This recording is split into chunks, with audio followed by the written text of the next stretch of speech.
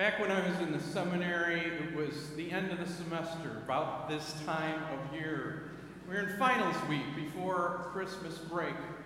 We walked into our preaching class, and we saw on the board the note, "There will be a final." We kind of all panicked at that moment. How can you have a final in a preaching class? After all, we'd all delivered our sermons, which is what you do in a preaching class, to each other, had the evaluations, and had moved on. And when the professor walked in, he handed out what we used to call a blue book, way too thick of an amount of paper in which we had to write. He said, "In the next 3 hours, I want you to take the Bible, and here is your final assignment.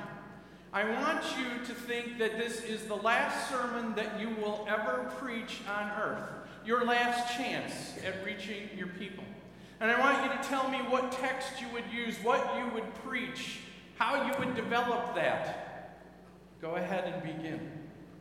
You know, those were words to ponder as you continue in your ministry. I think most of the time when you stand up to preach, what if this was the last sermon to ever preach before your people?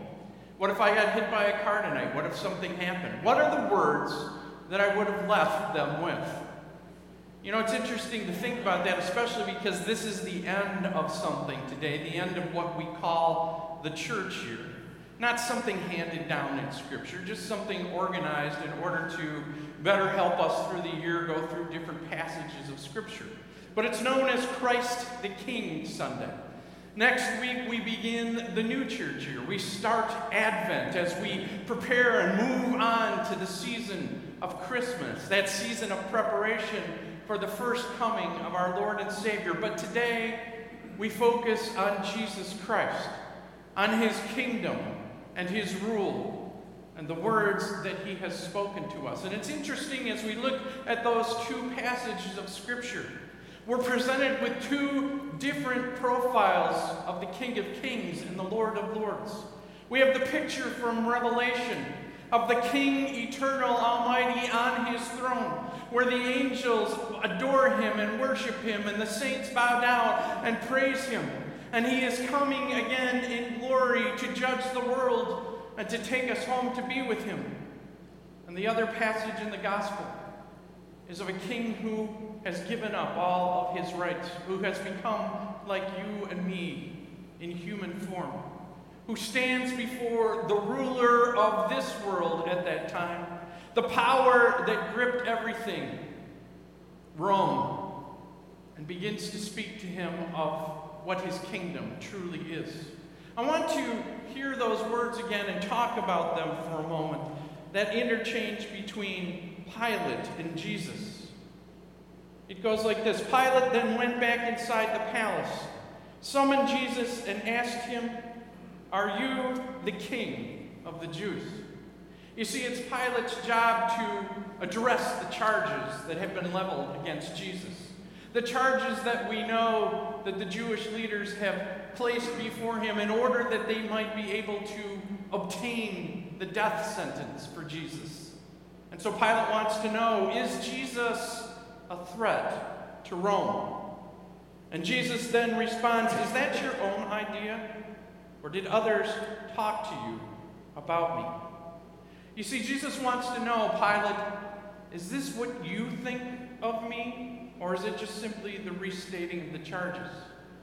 The question that Jesus asks every man, what do you think of me? And so Pilate responds and he says, "Am I a Jew? Your own people and chief priests handed you over to me. What is it that you have done?" And we need to understand what Pilate is saying when he says, "Am I a Jew?" He's thinking, I am part of the Roman Empire. I am part of the world that rules all things. I'm not looking for a Messiah. I'm not looking for a Redeemer. I'm not looking for a king. I already have all that power. I'm not one of your followers, Jesus. Are you a threat to Rome or not? And so Jesus replies, "But now my kingdom is from another place. My kingdom is not of this world. If it were, my servants would fight to prevent my arrest by the Jewish leaders." You see, Pilate I am no threat to Rome. My kingdom isn't taken by force. It isn't a kingdom that conquers as you think. It's a kingdom that conquers the heart in different ways. But if it were, understand I had the power and the glory in order to do it. But now I stand before you. And then Pilate responds, "You are a king then," said Pilate. And Jesus answered, "You say that I am a king. In fact, the reason I was born and came into the world is to testify to the truth. Everyone on the side of truth listens to me." You see, Jesus' final words to Pilate in that moment was, "I have not taken a kingdom, Pilate.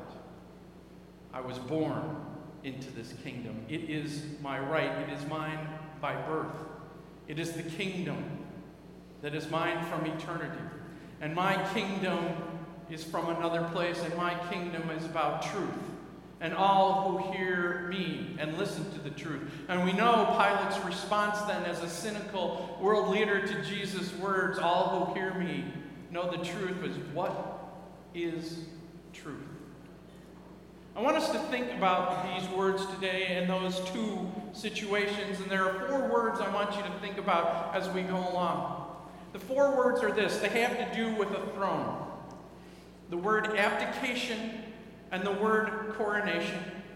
And then with a battle, the word conquer and the word win. You know, thrones are things that are occupied by rulers.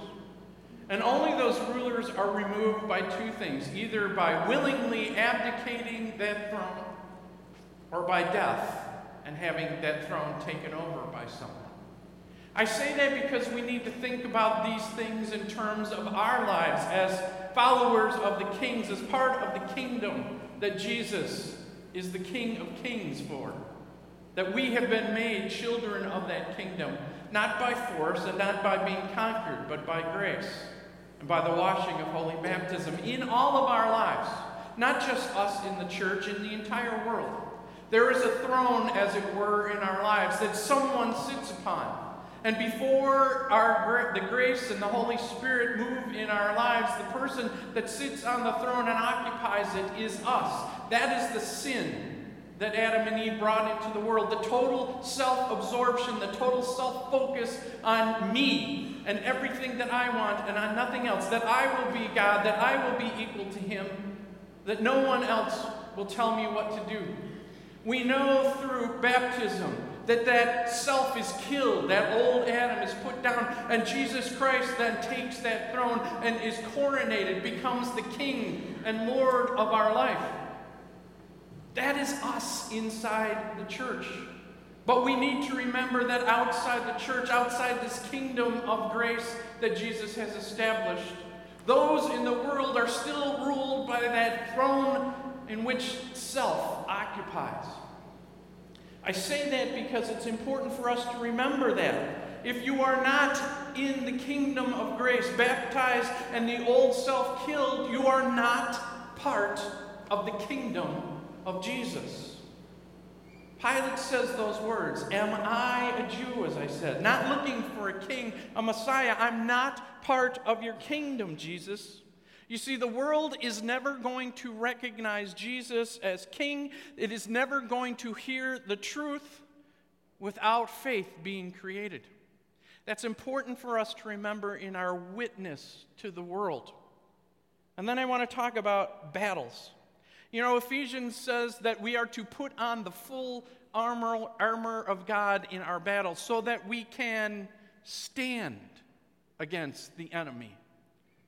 It doesn't say that we are supposed to conquer the enemy. We are supposed to stand against the spiritual powers that reign against us, that would try to take Christ from our lives and would try to steal the kingdom away.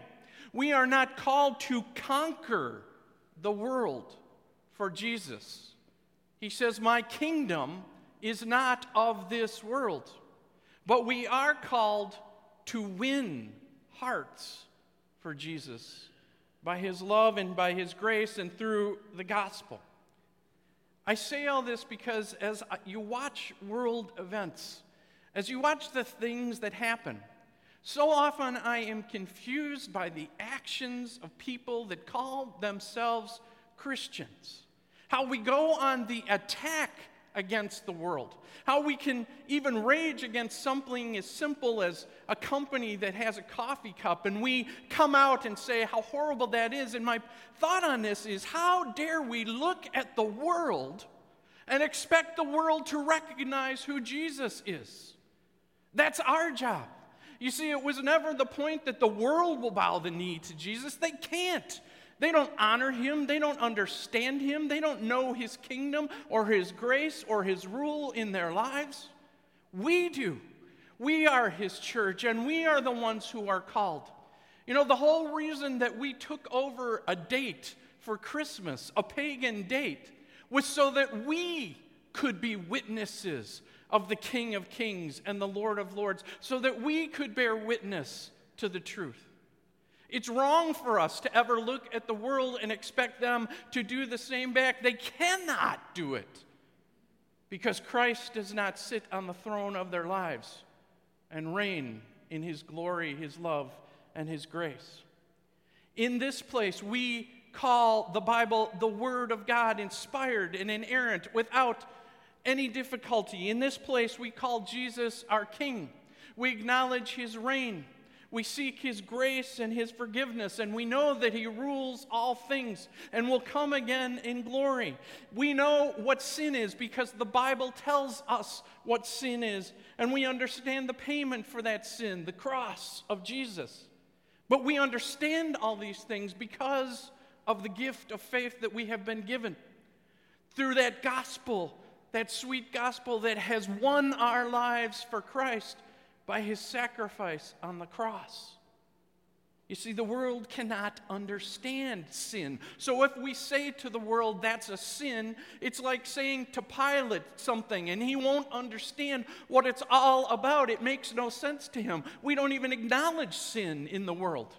We know what sin is. And if we say this is against God's truth, and if we say Jesus is Lord, all those words are foreign to our world. They are not understood, so we look strange to him. We look as strange as a king who stands in a purple robe with a crown of thorns before the world empire. You see, none of it makes sense to anyone in the world who is not a subject of the King of Kings and the Lord of Lords. The world cannot understand. And what we are not called to do is demand of the world what they should do, because that's conquering. And as I said, we are not called to conquer the world. We are called to win the world by the grace of Jesus Christ, by his truth. And how do we do that? By our lives and our witness. By being the church, by being the people who are called by that blood, who are redeemed, who know what it is to be sinners and to be broken, who know in the world that just as Jesus associated with the people who were not religious, who were outside of that realm of grace and love, that we too are called to associate with them, to be someone who cares and who reaches into their lives. You see, we will never win a heart by storming their lives with what we think and what we know to be truth because of Jesus. They won't understand it. They'll reject it. But we will win hearts and lives with the power of Jesus' love and the grace that he has given. The world can recognize love. The world can see sacrifice.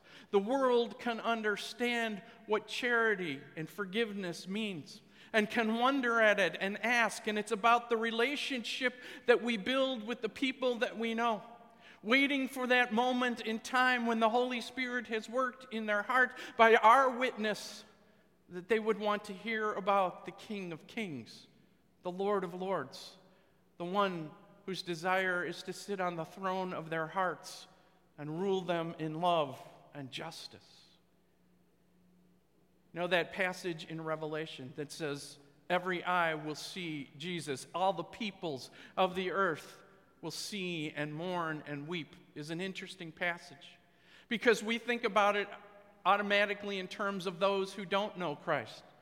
But we also will weep at his coming, There will be those who will weep because they never acknowledged him as king. They never heard that gospel. They never understood the reign of Jesus Christ. And we will weep because we will know that the time is over and time to reach them.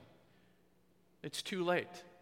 There is no more time to tell them about who Jesus really is, to win them through the gospel. You see, that is the king that we worship, that rules us, that we adore and that we praise. The king who came to us in meekness and mild, who came to us with forgiveness and love, and changed our hearts by the power of that gospel. The king who will come again in glory so that the world may know too who he is, that he rules all things with power and might. But in the time between that event coming, may we be the witnesses of that love and of that grace. May we meet the world that way. May we stand in the armor of God, knowing that we will be assaulted, knowing that there will be ridiculed, but may we stand firm in that grace and that love to the world. May we resist the temptation to want to conquer the world and to take notice of them and to fire at them with arrows and try to destroy them. Because none of us has been won that way, not by this king. This king wins by hearts and by lives. And I want to close with a video this morning, a video of a great preacher. And if I could preach one last sermon, I wish I could preach it like this man does, who talks about Jesus as king, our king, and what we know about him and what the scriptures revealed. And always remember that is known by grace and by love and by the gift of faith we have been given. Amen.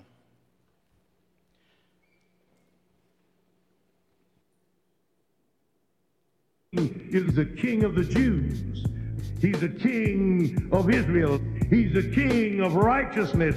He's the king of the ages. He's the king of heaven. He's the king of glory. He's the king of kings. And he's the Lord of lords. That's my king. I wonder, do you know him? My king is a sovereign king. No means of measure can define his limitless love. He's enduringly strong. He's entirely sincere. He's eternally steadfast. He's immortally graceful. He's imperially powerful. He's impartially merciful. Do you know him? He's the greatest phenomenon that has ever crossed the horizon of this world. He's God's Son. He's a sinner's Savior. He's the centerpiece of civilization. He's unparalleled. He's unprecedented. He is the loftiest idea in literature. He's the highest personality in philosophy. He's the fundamental doctrine of true theology. He's the only one qualified to be an all-sufficient Savior. I wonder if you know him today. He supplies strength for the weak. He's available for the tempted and the tried. He sympathizes and he saves. He strengthens and sustains. He guards and he guides. He heals the sick. He cleanses the lepers. He forgives sinners. He discharges debtors. He delivers the captive. He defends the feeble. He blesses the young. He serves the unfortunate. He regards the aged. He rewards the diligent. And he beautifies the meek. I wonder if you know him. He's the key to knowledge. He's the wellspring of wisdom. He's the doorway of deliverance. He's the pathway of peace. He's the roadway of righteousness. He's the highway of holiness. He's the gateway of glory. Do you know him? Well, his life is matchless. His goodness is limitless. His mercy is everlasting. His love never changes. His word is enough. His grace is sufficient. His reign is righteous. And his yoke is easy. And his burden is light. I wish I could describe him to you. Yes, he's indescribable. He's incomprehensible. He's invincible. He's irresistible. You can't get him out of your mind. You can't get him off of your hands. You can't outlive him, and you can't live without him. Well, the Pharisees couldn't stand him, but they found out they couldn't stop him. Pilate couldn't find any fault in him. Herod couldn't kill him. Death couldn't handle him. And the grave couldn't hold him. Yeah! That's my king. That's my king. Amen.